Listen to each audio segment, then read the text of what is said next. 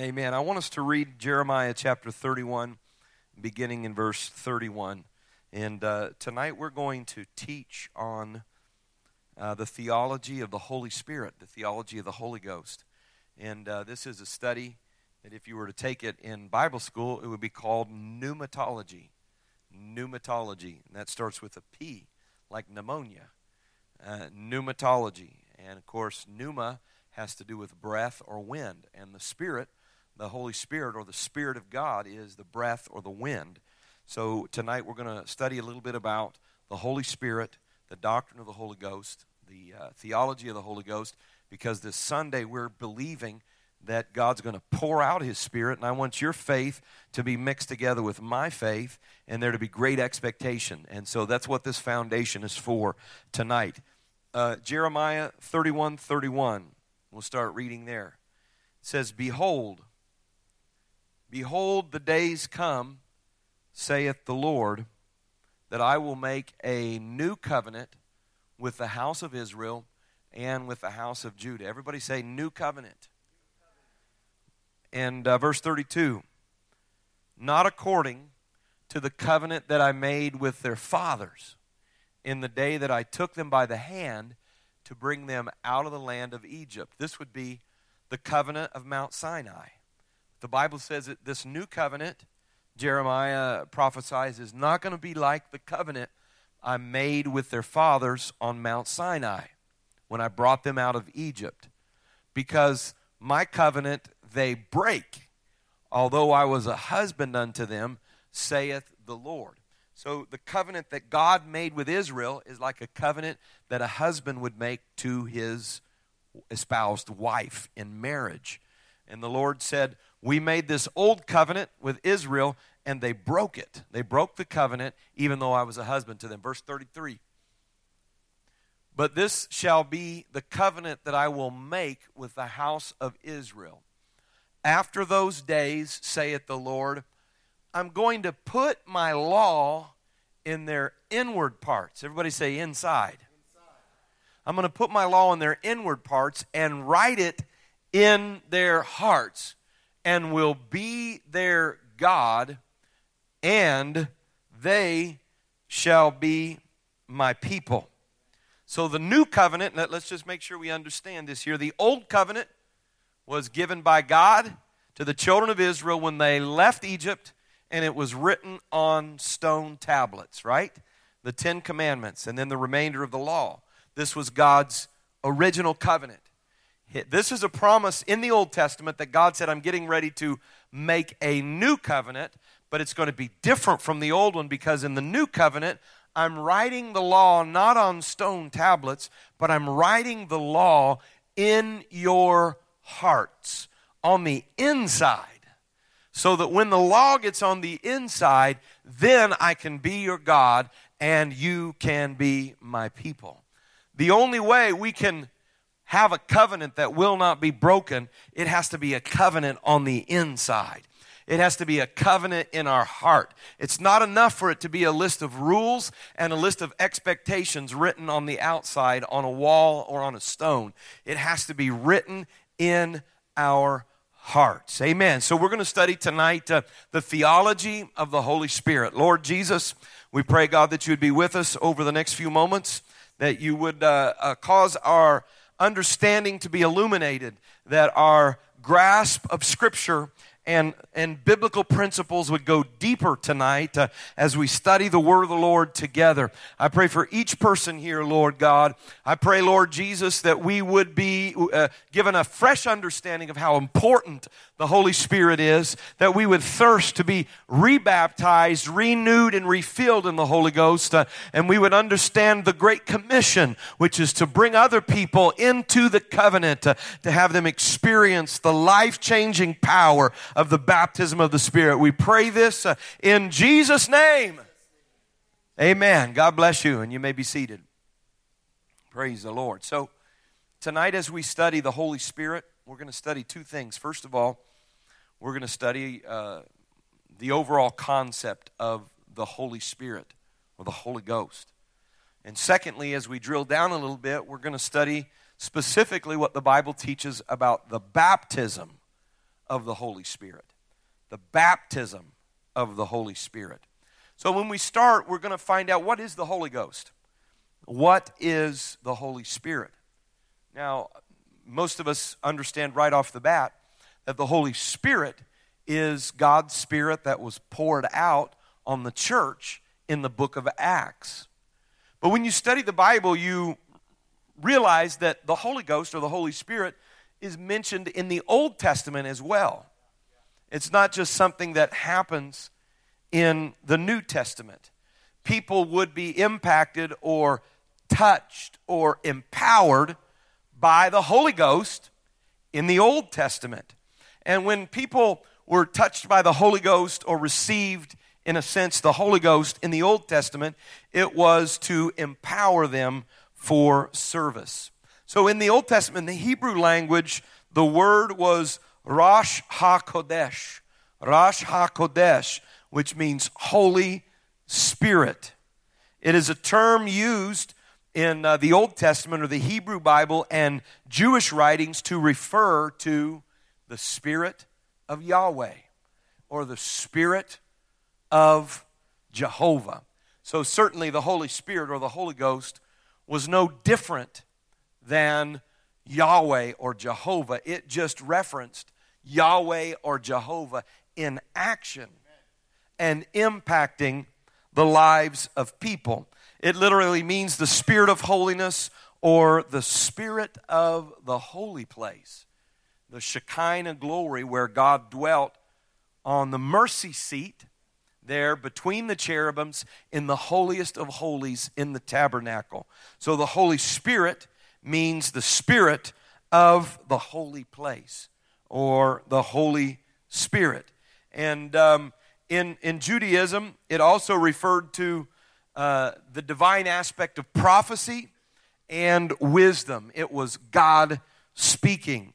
It was referring to a divine force, the quality and the influence of Jehovah, the one true God, as He is working through or over His creatures in whatever context He needed to work. This is the Holy Spirit or the Holy Ghost. It is Jehovah working among His people. All right? However, one thing that we learn is no one was baptized with the Holy Spirit in the Old Testament. This is something that is exclusive to the New Testament and exclusive to the New Covenant. The Old Covenant was law written on stone. The New Covenant was law written in our hearts through, we're going to show you tonight, through this thing called the baptism of the Holy Spirit. Now, to baptize, the word is often used to describe the Holy Spirit in the New Testament. Baptize means to plunge in or to dip under. That's why baptism in water means to plunge in the water or dip under the water. This is the baptism of water. But the Bible talks of the baptism of the Spirit. This means to be immersed or saturated and filled with the Holy Ghost. Now, to let you know and make sure you understand that the baptism of the Holy Spirit was a New Testament thing, and it didn't happen until after Jesus was crucified, resurrected, and glorified. Okay? Everybody got that? John chapter 7, verse 39. Jesus said, "If any man thirst, let him come to me." This is during Jesus' ministry. "And out of his belly shall flow rivers." Look, go to verse 38 real quick if you can. "He that believeth on me, as the scripture hath said, out of his belly shall flow rivers of living water." Jesus said this in the feast day in Jerusalem. And he lifted up his voice. He shouted this out. "He that believeth on me, as the scripture hath said, out of his belly shall flow rivers of living water."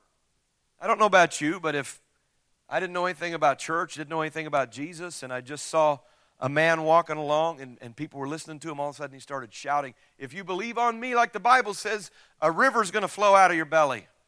I'd be like, wow, what's he talking about? Amen. And no doubt there were people that were wondering, what is Jesus talking about here? So the next verse, verse 39, in parentheses explains what Jesus was talking about. Verse 39, but this, what's this? The river flowing out of the belly. This spake he of the Spirit, which they that believe on him should receive. He that believeth on me, out of his belly shall flow rivers of living water. This spake he of the Spirit, which they that believe on him should receive. For, at this point, the Holy Ghost was not yet given, because that Jesus was not yet glorified. So the Spirit, the baptism of the Spirit, was something that was going to come after Jesus' death, burial, and resurrection. So as we read in Jeremiah chapter 31, verse 31, that the old covenant was God's agreement with Israel. They came into covenant so that God would show forth his greatness through Israel, and he would use them as a witness and a testimony to the world. The problem was the old covenant was being broken. The old covenant had deficiencies. The old covenant had shortcomings. And the number one shortcoming was the people weren't able to keep the old covenant.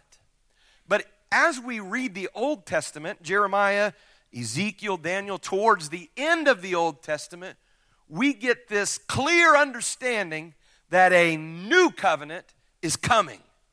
A new covenant is coming. It's not the old covenant of laws that people have to obey to be in agreement with God. It's not the old covenant of circumcision of the flesh that has to happen for a person to be in covenant. It was a new promise that was coming. Let's look at some verses here. First of all, Ezekiel chapter 11 and verse 19.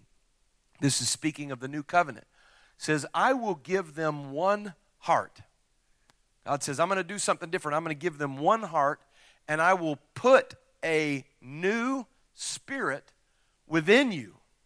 And I will take the stony heart out of their flesh and give them a heart of flesh. This is talking about the same thing that Jeremiah was talking about the law written in the heart.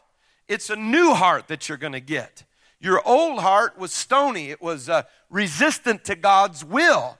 But the new heart, when God gave you a new spirit, was going to be a heart of flesh. This is the promise. And then in Ezekiel chapter 36 and verse 27, Ezekiel 36:27, same principle. And I will put my spirit within you and cause you to walk in my statutes. And ye shall keep my judgments and do them. So this is the same, you guys getting it? This is the same thing that Jeremiah was predicting. Now Ezekiel is predicting as God breathes through him. God says, I'm going to put a new spirit in you. And when the new spirit comes in, when the new heart comes in, when the law is written in your heart, now you will be able to do what I want you to do. Now you're going to be able to walk according to God's direction. Now you can stay in covenant with God. But without the new covenant, without the new heart, without the Spirit on the inside, then we cannot please God. Amen? We cannot obey God. And there's a lot of people in the world who have not experienced the baptism of the Spirit and have a will or a desire to please God, and it's very frustrating because they're trying to obey a list of rules. But when you receive the baptism of the Spirit, you get God's law, God's desires, God's dictates, God's statutes on the inside so that now you can live according to the will of God. Amen. Praise God. In Matthew chapter 3, verse 11. So we're transitioning, okay? Everybody with me? We're transitioning from the Old Covenant, the Old Testament prophets, and now Jesus appears on the scene. This person who was prophesied to his mother's name shall be called Emmanuel, which is being interpreted God with us. This was the Messiah. This was the seed of the woman that was going to crush the head of the serpent. And when he appears, his ministry starts by him showing up at a water baptism service being held by the forerunner of Jesus Christ, John the Baptist. Now, it's not like they had made this plan when they were kids, that John was going to go out and be the forerunner and prepare the way, and then Jesus was going to show up. This was ordained by God. John had influence. He had followers, and his message was, repent. Turn away from your way of thinking in order for this new thing to happen. In order for a new blessing to come, you've got to turn around. You've got to get a new mind. And so John was preaching about repentance, and people were being baptized in water, a baptism of repentance. Many people were being baptized and following the teaching of John. And all of a sudden, John said, I indeed baptize you with water unto repentance, but he that cometh after me is mightier than I, whose shoes I am not worthy to bear. He shall baptize you with the Holy Ghost and with fire. This is the same Spirit that Ezekiel prophesied and Jeremiah talked about that was going to come into our lives and change our hearts. John said, I'm baptizing you a baptism of repentance, a baptism of water toward repentance. But the one that's coming after me will baptize you with the Holy Ghost and with fire. And then when Jesus appeared on the scene, John pointed to him, said, there he is. Behold, look, there's the Lamb of God that taketh away the sins of the world. I baptize you with water toward repentance, but he's going to baptize you with the Holy Ghost and with fire. Praise God. Praise God. So this promise of the baptism of the Spirit, which was going to be an upgrade over the old covenant. It was a new covenant of God's Spirit in us, God's law coming into us. But I want to pause right now and let you know that I believe that it was God's plan from the very beginning for us to be filled with the Holy Ghost. I don't believe that it was a plan B. I believe it was plan A. And the old covenant was a schoolmaster to lead us to the real plan. The old covenant was a shadow pointing to the real body, which is Jesus Christ on the cross, purchasing our salvation, washing us and atoning us with his blood, and then filling us with his Spirit so that we could live victorious by having a new heart and his Spirit on the inside. I believe this. I really, really believe this. Amen? I believe that you were created to be filled with the Holy Ghost. Amen? The Bible says it this way. 1 Corinthians 6:19, what? Know ye not that your body is the temple of the Holy Ghost, which is in you, which ye have of God, and ye are not your own? Don't you know that there is a treasure in your body?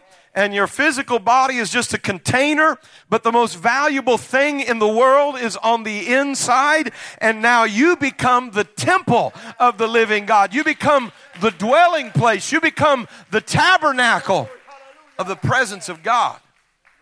And here's what I believe. I believe you were created to be the tabernacle of the living God. That's why God created you, to be the dwelling place of God's Spirit. And so some people ask the question, well, is the baptism of the Holy Spirit essential or necessary? Well, absolutely. Because you have a void in you that was supposed to be filled with him so that you could be the temple of God. And if he's not on the inside, you're going to be hungry for him. You're going to be incomplete. You're going to feel empty. Amen? You have a God-shaped void inside of you. Every person, we were created in the image of God. He breathed into us the breath of life. And we have a spot inside of us that was designed and created for the Holy Spirit. Praise God. And when people have not received the Holy Spirit, they don't even realize, many of them, that they need it. They just know something's missing. And so they try to fill that spot. And many people get way off the deep end trying to fill up that emptiness on the inside. Some people turn to substances, drugs, and alcohol to try to satisfy. You know why? Because they were created to be a temple, but they're an empty temple. They were created to be a dwelling place, but there's nothing dwelling within them.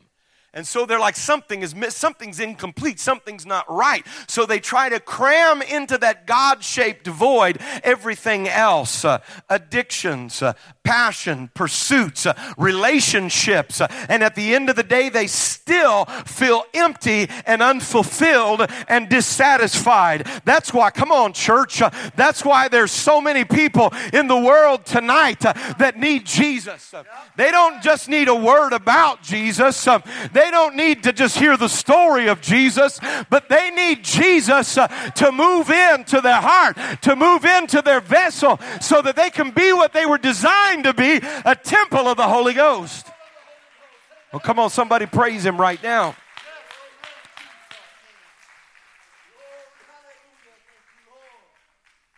Hallelujah. Hallelujah. And that's why it's important at Life Church that we have people being filled with the Holy Ghost.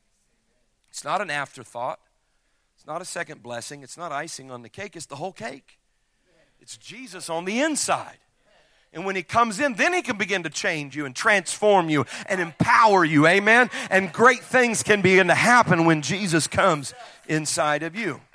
Now, in John chapter 3, if you had your Bibles, you could jump through to John chapter 3 real quick. Jesus begins to teach about the baptism of the Holy Spirit.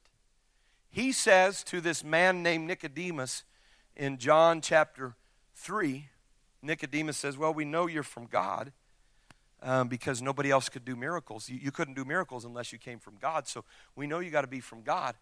And then Jesus just hits him right between the eyes, boom, with this. He said, except a man be born again, he cannot see the kingdom of heaven. I've come to declare, establish, and preach the kingdom of heaven. It's not a nation. It's not just a group of people. This is the kingdom of God. And you can't even see the kingdom of God unless you're born again. All right? So John's like, what?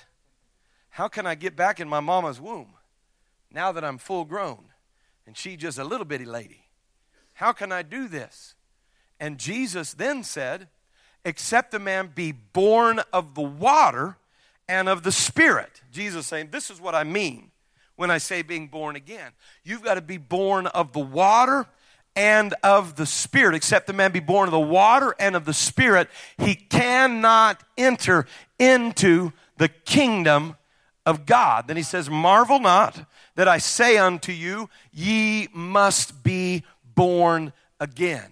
So Jesus was saying, he said, okay, Nicodemus, you got to be born again if you want to see the kingdom of God. How can I be born again? I'm already grown. No, Nicodemus, I'm not talking about physically being born again. I'm talking about being born of the water and of the Spirit. And when you're born of the water of the Spirit, not only can you see the kingdom of God, but now you can enter into the kingdom of God when you're born of the water and the Spirit. So that's why I said you got to be born again. It's being born of the water, born of the Spirit, baptized in the water and baptized in the Spirit. Amen. And then look, Jesus says something curious, the very next phrase out of his mouth in verse 8. He says, the wind, the pneuma, the Spirit, bloweth where it listeth, and you hear the sound or the voice of it. You hear the phone. That's the word. The Greek word is phone, like where phonics came from, sound and voice. You hear the sound thereof, but you can't tell where it comes from and where it goes. He says you can't see it, but you can hear it. This is true of everybody that's born of the Spirit. You can't see it coming, you can't see it going, but you hear its voice. This is true of everyone that is born of the Spirit. Isn't it interesting that a few weeks later, amen, A few months later, after Jesus was crucified and resurrected and sent the apostles to the upper room, when they received the gift of the Holy Ghost, they all began to speak in other tongues as the Spirit gave them the utterance. And so they couldn't, not everybody could see it. Not everybody could see it coming and going. You can't tell when it's coming and when it's going. But everybody that's born of the Spirit, you hear the voice of the Spirit. You hear the sound thereof. So is everyone that is born of the Spirit. Amen. Praise God. So the new birth is being born of the water and the Spirit, of being baptized as John the Baptist said, with the Holy Ghost and with fire. And this is how we enter into the new covenant. I want you guys to get this. The Holy Spirit baptism is not just about talking funny. And it's not just about goosebumps. And it's not just about, wow, that was an awesome experience. Everybody should feel that. No, it's much bigger than that. It's about God taking your old heart out and putting a new heart in. But before He installs the new heart, He puts His law right in your heart so that now you desire to do the right things rather than being forced to do the right things. It's a huge deal. So that we can be in covenant with Jesus Christ. So there are some powerful things that happen through the baptism of the Holy Spirit. The Bible teaches that when we receive the baptism of the Holy Ghost, that we are sealed with the Holy Spirit of promise. That means it is proof that we are owned by God. That's what a seal was. It was, if you got a letter and it came from the king, and it said King LeBron James on the front, you would know that it really came from the king instead of an imposter when it had his ring or signet sealed on the envelope. You knew that it really belonged to the king and came from the king. And so this is what the Bible is saying, that we are sealed with the Spirit of promise. It is an indication that we belong to God. Ephesians chapter 1 verse 13, in whom ye also trusted, after that ye heard the word of truth, the gospel of your salvation. How many are thankful for the gospel? In whom also ye believed, ye were sealed with that Holy Spirit of promise. Verse 14, which is the earnest of our inheritance until the redemption of the purchased possession, until the praise of His glory. You know what this verse means? This verse means when you received the Holy Ghost, it was the seal or the proof that you belong to God. But also the baptism of the Holy Spirit is just a little taste of what we're going to earn in heaven. It's the earnest of our inheritance. It's just a down payment on what we're getting ready to inherit. It's a little bit of heaven to go to heaven with. Amen? It's a little taste of the promises of God as we're going to the ultimate promise of it's a little bit of His rest as we make a journey to the ultimate rest in glory. This is the promise of God, the seal of the Spirit, that we belong to Him. Amen? Praise God. And then in Romans 8:11, it tells us something else about the Holy Spirit. It says, if the Spirit of Him that raised up Jesus from the dead dwell in you, if you are a temple for the same Spirit that raised Jesus from the dead, that Holy Spirit, He said, He that raised up Christ from the dead shall also quicken or change your mortal bodies by His Spirit that dwelleth in you. This is good news. This is good news for those of us that are getting older. This is good news for those of us whose body are full of aches and pains. This is good news for those who embrace their spouse for the last time and watch them take their final breath as the body is broken down and can no longer sustain the spirit. The Bible says if the Holy Spirit, that same Spirit that raised Jesus up from the dead, gets inside of you, if you get the Spirit inside of you, it is going to change your mortal bodies by the Spirit that dwells within you. My only hope of resurrection from the grave, my only hope of making the rapture and getting to heaven, amen, and having this mortal body that's going to die put on immortality, which is eternal, is I've got to have the Spirit in me because it's fitting to change me. Amen. Hallelujah. Hallelujah. The Bible teaches the Holy Spirit sanctifies us. It changes our lives. It changes everything about us. But there's coming a day when it's going to change us in a whole different way. It's going to give my temple an upgrade. Hey, hallelujah. Come on now. Because you know your temple's not as fancy as it used to be. Your temple's getting a little droopy. Somebody say amen. But the Bible says the temple is going to be changed. The temple that's dying, the temple that's going to corrupt in the ground is going to be changed and made incorruptible, immortal through the Spirit. Come on, somebody. When you get the Holy Ghost on the inside, that's your promise of eternal life. That's your promise that the old aches and pains in the body are going to be changed. There's going to be no more tears, no more parting, no more death over there. Hallelujah. Hallelujah. Come on, let's thank God for the Holy Ghost right now. Thank you, Jesus. Praise God.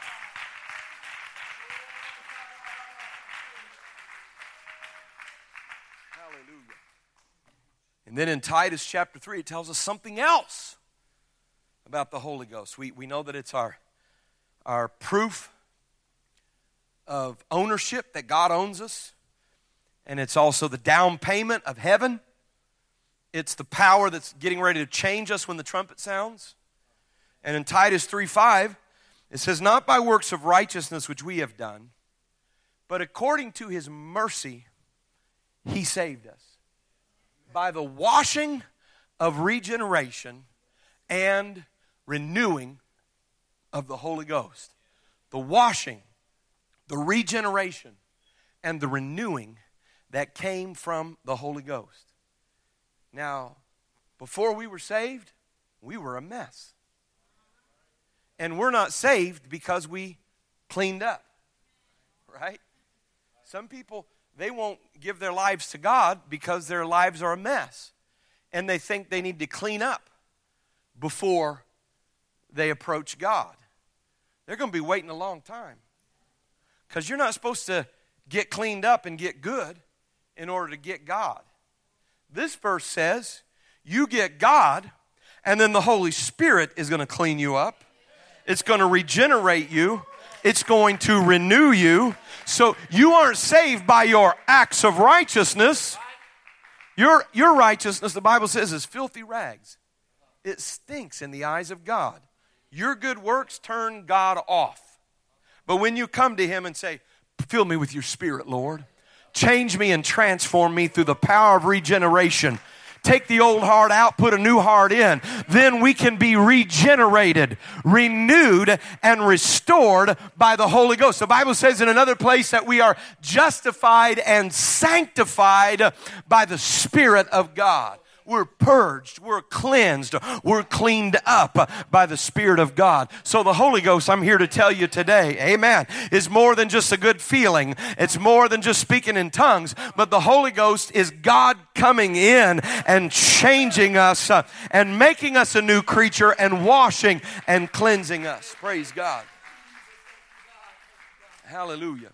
Another thing the Bible teaches that the Holy Spirit does for us, I just want you to know that receiving the Spirit is all in all. It's what transforms us. It's what changes us. The next thing the Bible teaches is that the Holy Spirit begins to provide direction for us. It begins to lead us. Because a lot of times we don't know what we're supposed to do. And the Holy Spirit is designed to lead us. John 16 and 13, Jesus said of the Holy Ghost, says, howbeit when He, the Spirit of truth, is come, He will guide you into all truth.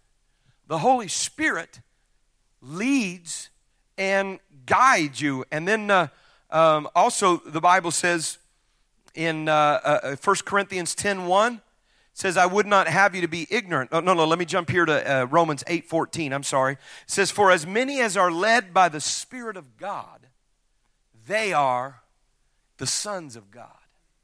The Spirit of truth leads us, guides us. The Spirit of truth, when we are led by the Spirit, we are the sons and daughters of God. If we don't have the Spirit on the inside, how can we be led by the Spirit? We need to be baptized in the Spirit, because once we're baptized in the Spirit and we, Brother Steele, when we abide in the Spirit, then we can be led by the Spirit of God. Amen? Now back to 1 Corinthians 10:1. I love this verse because it brings clarity to the idea of the Holy Spirit guiding us. It says in 1 Corinthians 10:1, it says, moreover, brethren, I would not that ye should be ignorant how that all our fathers were under the cloud and all passed through the sea. All of them were under the cloud and passed through the sea. What in the world is this talking about? Anybody know what this is talking about? It's talking about an old story. This is the Apostle Paul, but he's talking about our fathers. What is it, Brother Chet? The book of Exodus. And what specifically was that? When they came out of Egypt, they did two things. They were under the cloud and they passed through the sea. When did that happen? Well, when they came out, they had to come through the Red Sea. They passed through the water. They were baptized through the water. And then they were baptized in the cloud. Now, what was the cloud? The cloud was the Spirit of God. It was a pillar of cloud that led them by day, and at night it was a pillar of fire. But look at what the next verse says. They all passed through the sea.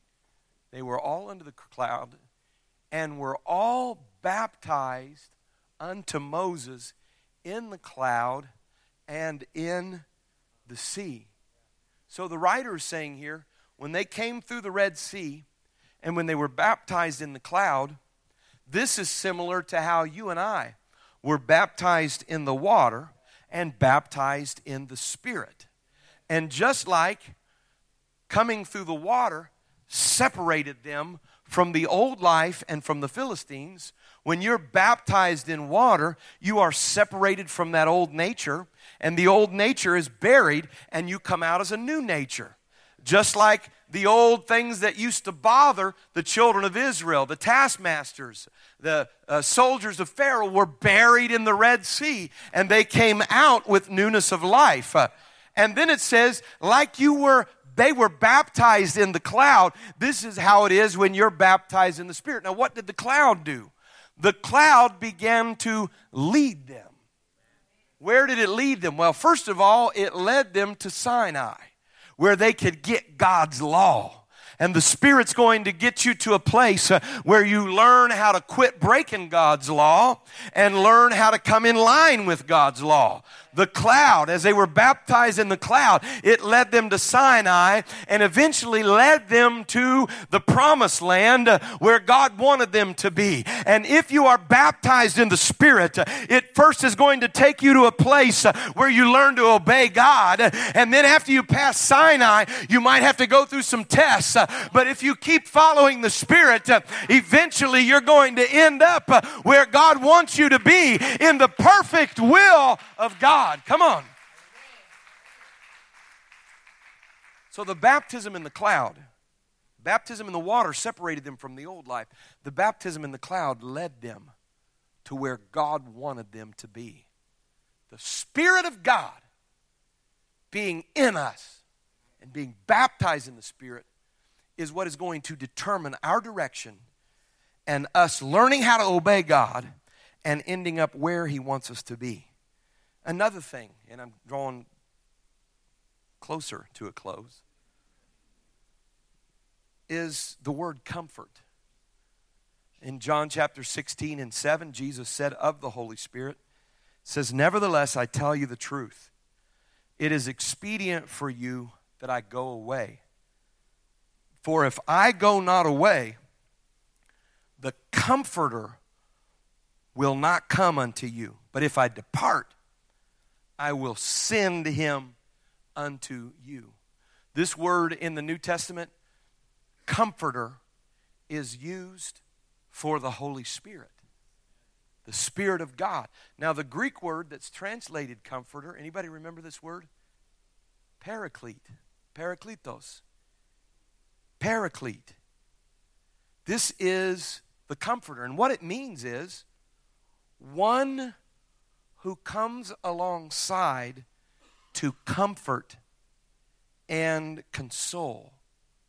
One who comes alongside to encourage or uplift. One who comes alongside to refresh or even intercede on our behalf, like an advocate or a lawyer in the courtroom. This is the Paraclete. This is the Comforter. The Holy Spirit is the one when we're going through the difficult times. Because even in serving God, you're going to face difficulties. Even in serving God, you're going to experience disappointments. Even in serving God, amen, sometimes you're going to fail and you're going to make mistakes and you're going to get off track. But thank God for the Paraclete that comes alongside to encourage, to strengthen, amen, to uplift, to comfort, and to console. That means I don't have to go through the trials by myself. I don't have to face the difficulties by myself, but He's coming alongside. And there are times when you're not even going to feel like you can keep going. Anybody been there before? Or you just slumping. You're just barely struggling to stay on your feet. And the Holy Spirit then comes along, picks you up, amen. And all you're doing moving your legs, just doing the pulling, amen. Somebody described it this way. They described it as when, like being yoked together, like two oxen that are yoked together. And the Holy Spirit comes along and gets under the yoke with you. And when you can't bear it any longer, it comes and picks up part of the load and begins to pull part of the load.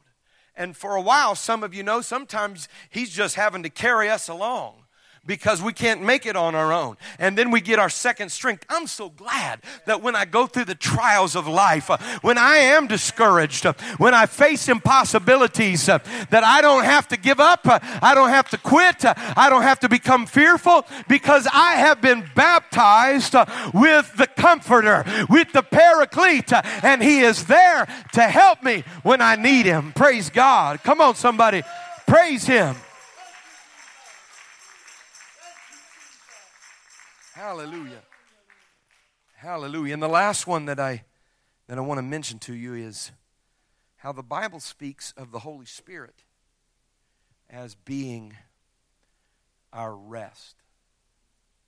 Entering into the rest that God has. In fact, the reason that the law of the Sabbath is no longer required specifically of New Testament Christians. The Apostle Paul said some people esteem one day above another, some people every day alike. This is not necessary any longer. Is because the Sabbath rest is fulfilled through the baptism of the Spirit. And that doesn't mean we don't need to take days off anymore. We still have frailties in our flesh. But the ceremonial purpose of the Sabbath is fulfilled when we enter into His rest through the baptism of the Spirit. Now, in the Bible, there are two symbols of the baptism of the Spirit. Two symbols of the Holy Ghost. Does anybody know what those two symbols from the New Testament for the Holy Ghost that you see oftentimes? What are the two? Number one is the dove. Number two, the fire, right? The fire and the dove, the flames of fire, the baptism of fire, the tongues of fire that appeared when they were filled with the Holy Ghost, and then the dove. And the reason that the dove is a symbol, a biblical symbol of the Holy Spirit, has to do with Matthew chapter 3 and verse 16. But not just this passage. Matthew, Mark, Luke, and John tell the same story at the baptism of Jesus Christ, when he was baptized to fulfill all righteousness. In Matthew 3:16 it says, "And Jesus, when he was baptized, went up straightway out of the water, and lo, the heavens were opened unto him, and he saw the Spirit of God descending like a dove and lighting upon him." It wasn't a literal dove that came down on him. It was the Holy Spirit. And as it was coming down, it had the characteristics of a dove. Luke chapter 3 verse 22 says it this way: "The Holy Ghost descended in a bodily shape like a dove upon him. And a voice came from heaven which said, 'Thou art my beloved Son, in whom I am well pleased.'" And so from this time on, the form of a dove, or picture of a dove, was one of the symbols of the Holy Spirit. And the thing about a dove is not aggressive and mean and powerful and strong. It's very gentle. And the same is true of the Holy Spirit. It's not something that forces its way in, slaps you around, but it's very gentle. And you can sear your conscience. You can reject the Holy Spirit. Jesus said, "Behold, I stand at the door and knock." He didn't say, "I'm going to knock the door down." He said, "I'm knocking." It's gentle, like a dove. That's why the Bible says, "Quench not the Spirit," because it means you can stop it. Just like you can shoo away a dove. You can quench the Spirit.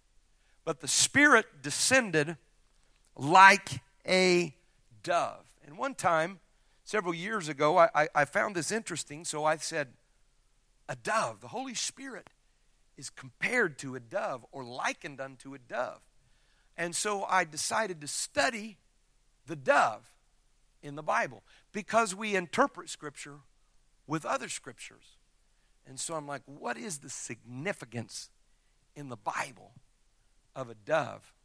So whenever I want to do a study like this, the first thing I do is look for the very first mention of something in Scripture. The law of first mention has significance. It means that whenever a concept or a principle or a doctrine is first mentioned in Scripture, most of the times it's in Genesis, it has significance and kind of sets the tone for the meaning and the purpose of this theme or doctrine throughout the Bible. It's the law of first mention. So I said, where was the dove first mentioned in Scripture? Well, it was in Genesis chapter 8, verses 8 through 12. You remember the story of the dove? Pull that up. Pull up verse 8. It says, "Also he sent forth a dove from him." This is the first mention of dove in Scripture. "To see if the waters were abated from off the face of the ground." This is Noah's ark. Noah sends a dove out. Look at verse 9. "But the dove found no rest for the sole of her foot, and returned unto the ark. The waters covered the earth. Then he put forth his hand and took her and pulled her in unto the ark." Then verse 10, the story goes on. "And he stayed yet another 7 days, and again sent forth the dove out of the ark." What happened? Verse 11, "And the dove came into him in the evening, and lo, in her mouth was an olive leaf plucked off. So Noah knew that the waters were abated from off the earth." Well, the story goes in verse 12. "And he stayed yet another 7 days, and sent forth the dove, which returned not again unto him anymore." Why? Verse 13 says why. "And it came to pass in the 601st year, in the first month, the first day of the month, the waters were dried up from off the earth. And Noah removed the covering of the ark and looked, and behold, the face of the ground was dry." Now, here's the point I want to make. The dove was sent out 3 times, and what was the purpose of its mission? The dove was on a quest for rest. And when the dove found no rest, it came back. And on the third day, the dove found rest and stayed. So I see a connection from the very beginning between the dove and rest. So I'm like, well, let's see if this goes any further. So I looked the second time a dove is mentioned in Scripture, and it's in the book of Psalms. The book of Psalm chapter 55 and verse 6. This is the second time a dove is mentioned in Scripture. And it said, and I said, oh, that I had wings like a dove, for then would I fly away and be at rest. So from the very beginning of Scripture, we see a theme that develops, that a dove has to do with finding rest. A dove has to do with a quest for rest. I don't think it's strange that when the Holy Spirit appeared, it appeared in the form of a dove. Isaiah chapter 28 verse 11. Look at what the Bible says here about the promise of the rest. It says, for with stammering lips and another tongue will he speak to his people. Verse 12. And he says, to whom he said, this is the rest, wherewith ye may cause the weary to rest, and this is the refreshing, yet they would not hear. It was through stammering lips and another tongue that the message came through, with stammering lips and another tongue. This is the rest that would cause the weary to rest. I want to tell you today that when the Spirit of God came like a dove, it came with a message, and the message is you don't have to look anymore. You don't have to be anxious anymore. You don't have to be fearful anymore. You don't have to be on a quest anymore. You have found the rest that God has promised. Come on, somebody praise Him right now.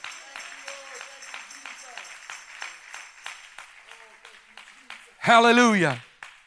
Hallelujah. And then in Hebrews chapter 3, verse number 18, says, who are the ones that died in the wilderness? It's to whom swear he that they should not enter into his rest. Who was not going to enter in? Those that believed not. That's verse 18 in Hebrews chapter 3, verse 18. He said, you're not entering into the rest because you didn't believe. So we see that they could not enter in, verse 19, because of unbelief. Entering into the kingdom, entering into His rest, being baptized in His Spirit. You will not be able to if you don't believe. But when you believe in the promise of rest, you will enter in. Look at chapter 4, verse 1. Let us therefore fear. The next verse, chapter 4, verse 1. Let us therefore fear, lest a promise being left us, entering into rest, any of you should come short of it. He said, watch out. The Apostle Paul, that's the writer of Hebrews, says, be careful, because God gave them the message that they could enter into the rest of the promised land. And I don't want any of you to have a promise and not be able to enter in because of unbelief. But when God gives a promise, believe the promise, and you can enter into the rest. God has given us a promise of rest, and I don't want any of you to fall short of entering into His rest. Amen. And this rest is not talking about when we get to heaven. This rest is not talking about when we get to nursing home or when we get in the grave. This rest is talking about the promise of the baptism of the Spirit. This is the rest, and this is the refreshing. Praise God. Amen.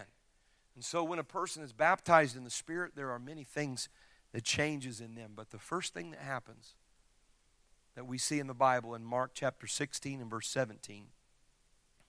First of all, it says, Jesus said, and these signs shall follow them that believe.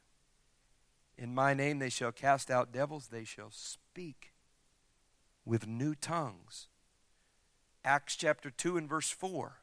When the Holy Spirit was poured out, the Bible says they were all filled with the Holy Ghost and began to speak with other tongues as the Spirit of God gave them the utterance. They received the Spirit. And people gathered around and saw them. And they looked like they were drunk because they were filled with the Spirit. They weren't drunk with wine, but they were filled with the Spirit. And they're jabbering in different languages that they'd never learned. And the people are like, what's going on here? What is happening? What meaneth this? Peter stood up and began to preach. And he preached to them that this is the promise of the Old Testament, of the outpouring of the Spirit. Where the prophet Joel said, in the last days, God says, I'm going to pour out my Spirit upon all flesh. Peter said, this is that which was spoken by the prophet Joel, that the Spirit would be poured out. This is that happening. And while Peter's preaching, he said there was a time when David said, I saw my Lord on my right hand. And in Acts 2:26, therefore did my heart rejoice, and therefore my tongue was glad. Moreover, also my flesh shall rest in hope. David said, when I found out who God was and saw him there, I rejoiced and my tongue rejoiced. Another translation says, I began to dance and my tongue began to dance in my mouth as well. Something happened when David realized who it was that he was serving. And this is what was happening, that when they received the Spirit of God, they rejoiced and their tongue began to rejoice in their mouth as well. Hallelujah. Praise God. In Acts chapter 10, verse 45, when the Holy Spirit was poured out, those that were not that were Jews were astonished that non-Jews received the Holy Ghost. All those that had come with Peter. Because why are Gentiles receiving the Holy Ghost as well? How did they know they were receiving it?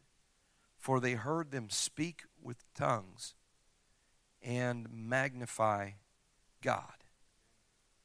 So I think it's pretty cool that when God decided to divide the nations, he confused the tongues. And when he decided to bring us all back together, it was with speaking in tongues.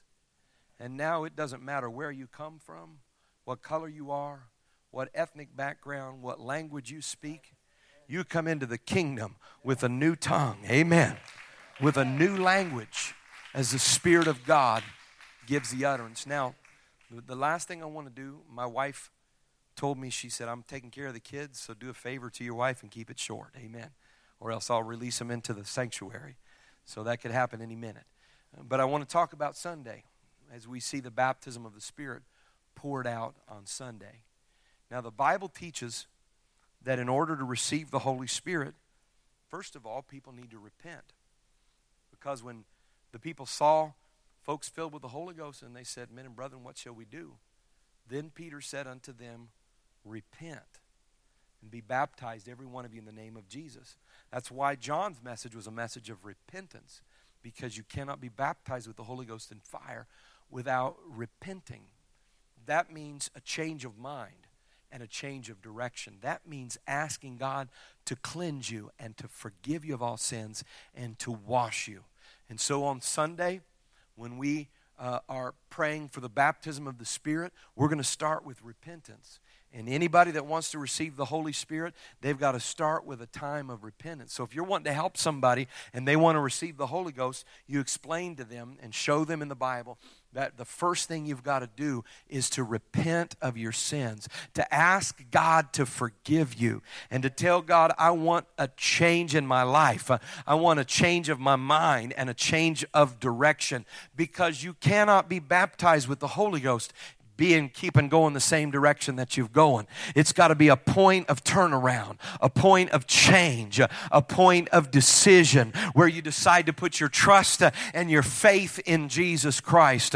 So it starts with repentance. You've got to ask the Lord, amen, to forgive you. And you've got to believe, because the Bible teaches if you believe, you shall receive. But without faith, it's impossible to please God. You've got to believe that God is going to fill you. In John 7:39, we read, this spake he, the Spirit, that they which believe on him should receive.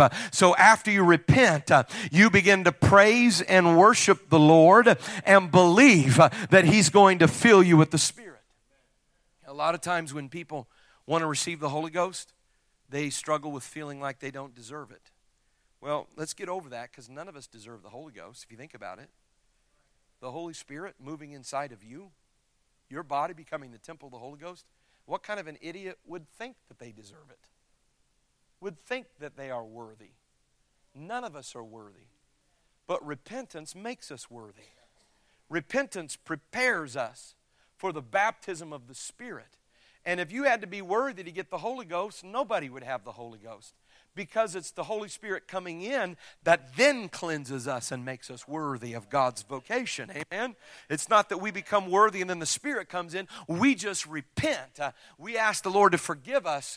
We lay our hearts and open it up to Him, and then His Spirit comes in and He can do the work. But you got to believe. And so somewhere along the way, you've got to get rid of that pitiful thinking of, oh, I don't deserve this. I can't get this. This isn't for me. Forget that. You've got to believe, amen, that if my 4-year-old daughter can receive the baptism of the Holy Ghost, if a 98-year-old man can receive the Holy Ghost, if a murderer and a drug dealer in a prison can receive the baptism of the Holy Ghost, if somebody struggling from all manner of backgrounds can receive the Holy Ghost, then you can receive it, because it's for you and your children and all them that are afar off, as many as the Lord our God shall call. So if you want it, that means you're being called and you can receive it. Hallelujah.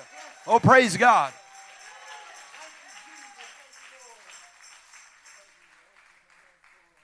And while you're praising the Lord, just let Him know, I want the Holy Ghost. I'm ready.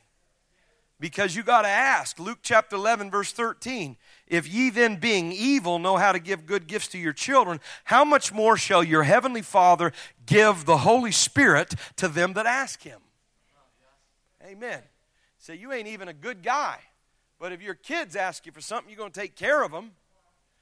You're not even perfect. You got issues and problems. But if your kid's hungry and says, Dad, can I have a piece of bread? You're not going to give him a piece of stone and say, oh, look, he broke his tooth. Isn't that cute? If somebody asks your son, says, hey, Dad, can I have some chicken? And you give him a live snake. You're not going to do that. You're going to take care of them. How much more shall your heavenly Father give the Holy Spirit to them that ask Him? He's going to pour it out. If people want it, come on, somebody, let your faith begin to go now, because the Lord is going to pour out His Spirit upon all flesh. Amen. Let's stand together right now. Praise God. Hallelujah. Hallelujah. Amen, amen. Amen, amen. So on Sunday, when we come here, you're going to have gone to the byways and the highways and compelled people to come. Now, let's not be, I don't want anybody to bring anybody in handcuffs or anything crazy like that, but here's one way you can compel people. Chicken dinner. Winter, winter chicken dinner. Amen. Come on out. We're going to have a good dinner, a good time of fellowship. We're going to hang out, laugh, have a good time and games and all of that. But get them to come. Get them to come. Come be with us. You know what? It's not as hard as you think. Amen. You know one way you can get people interested about coming out to the house of the Lord is tell them that miracles happen here. You can tell them that people get healed from cancer, that blind eyes get opened up. Amen. It's happened in our church. Amen. That people that are sick, they got a limp, their limbs are crooked, that the power of the Spirit can straighten those limbs. And you'll see people their eyes will get big, and they'll be like, are you serious? That stuff really happens? Yeah, that stuff happens. Amen. And invite them to come out and let them know that there's going to be restoration and healing that happens in this place. And you're like, how do you know that's going to happen? Because I believe it's going to happen. Amen. Because I'm expecting it to happen. Anybody else expecting it to happen this weekend? If you believe, you shall receive. Come with faith and come with expectancy and bring somebody that has a need. Now, when they come up to the front and we have a call for people to receive the Holy Ghost, then you're the best one to help them, okay? And don't be nervous and don't sit back and say, okay, we're going to wait for Brother Maddox or Pastor Brown or this person to come by. You bring them up and encourage them to come. And when we pray the prayer of repentance, we're going to explain it. And then you repent right alongside of them. repent right along with them. And ask God to forgive you of your sins, because it might do you good to get a good refilling of the Holy Ghost. Can I get an amen, somebody? Praise the Lord. Amen. And let the Spirit of God touch you and bless you. But when it comes time to help them receive the gift of the Holy Ghost, it's time to pay attention to helping them. And so we're going to have altar workers that are going to work. But if you want to pray with somebody to receive the Holy Ghost, here's a couple quick tips. Don't put your hands on ticklish places, okay? I mean, you would think this, you shouldn't have to say this, but I see people come pray for people and pray for them like right here. Oh, God. Hallelujah. And then they see the person doing that, and they're like, oh, they're getting the Holy Ghost, and they really go after. So you don't have to tickle the Holy Ghost into anybody. Be conscious of that. In fact, if you're praying for them, just get in front of them and make it as natural as possible, okay? As natural as possible. That means if you're going to pray for somebody to get the Holy Ghost and they're your guest and they've never been around it before, and you get in front of them, don't be like this. Okay? Because they're going to be like, oh my God, get me out of here. Like, what's up with this place? You know, you're just normal. Hey, this is a normal, everyday thing. People get the Holy Ghost all the time. So you just stand in front of them. If you want to have a conversation with them, hey, did you repent? And you believe that God's going to fill you with the Holy Ghost? We believe that God's going to fill you with the Holy Spirit right now. And we're just going to say the word of faith. I want you just to lift your hands and begin to praise the Lord. When I lay hands on you, because that's another thing I forgot to mention. In the New Testament church, they said the gift was by the laying on of hands. And that also the apostle Peter and John, when they went down to Samaria, they lay hands on them and they received the gift of the Holy Ghost. So we're not laying hands on them just as some kind of a religious ritual. This is scriptural, that we lay hands on them, amen, to see them receive. We're not giving them the Holy Ghost. We're not like handing it to them, but we're doing what the scripture says, lay hands on them and let the Spirit of God be poured out, all right?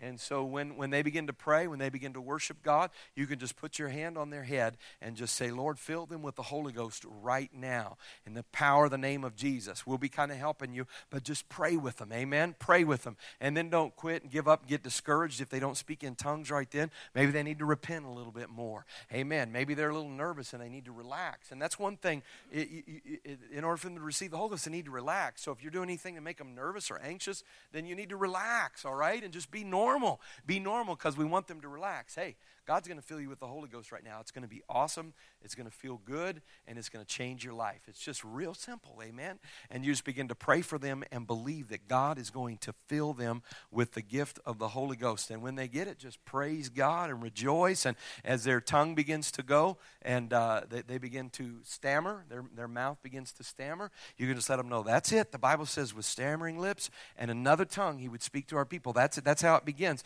Just voice it out and encourage them to speak. And as they speak, just let them know, that's it. That's it. That's it. That's it right there. Like, how do you know that's it? Well, who's going to be speaking unless they already know Spanish and they're speaking Spanish? That's not it. That's just them praying in their native tongue. But when they begin to let their tongue go and it begins to be something that they're unfamiliar with, that's the first sign that they're being baptized. That's the voice. That's the phone.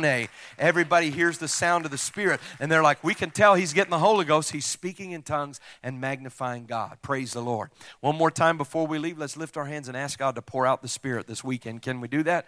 Lord Jesus, we thank you today, Lord God, for your presence, Lord Jesus. We thank you for the promises of your word. And we pray today, Lord God, again, we agree together, Lord Jesus, that you would pour out your Spirit on people that are hungry for you, Lord God. There's people, Lord Jesus, that need their lives changed, that need to be impacted through the power of the Spirit. Come on, lift up your hands and believe him right now. I feel faith rising right now. In Jesus' name, God, we believe that you're going to pour it out. We believe, Lord Jesus. Come on, that's it. Just praise him. Just praise him right now. Amen. Let the Holy Spirit flow through you even right now on Tuesday night. Can you praise him? Hallelujah. Jesus, we worship you. In the name of Jesus.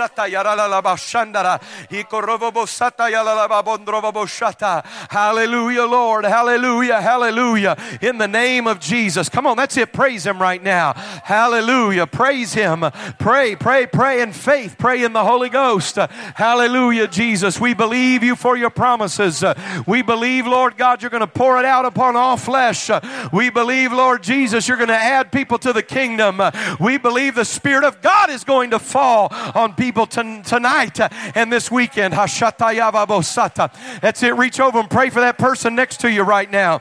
Hallelujah. Pray for God's anointing to be upon them. Pray for the anointing of the Spirit to be upon them right now. Hallelujah. Lord, I pray for him. I pray for her, Lord Jesus. Anoint them powerfully with Your Spirit, Lord God, for Your will to be done in them and through them. In the name of Jesus. In the name of Jesus. In the name of Jesus. Hallelujah. God can fill somebody with the Holy Ghost right now. God can refill somebody with the Holy Ghost right here and right now. That's it. Just praise Him for a minute. Hallelujah. Pour it out, Lord God. Pour it out, Lord Jesus. Thank You, Lord. Thank You, Lord. Thank You, Lord. In the name of Jesus.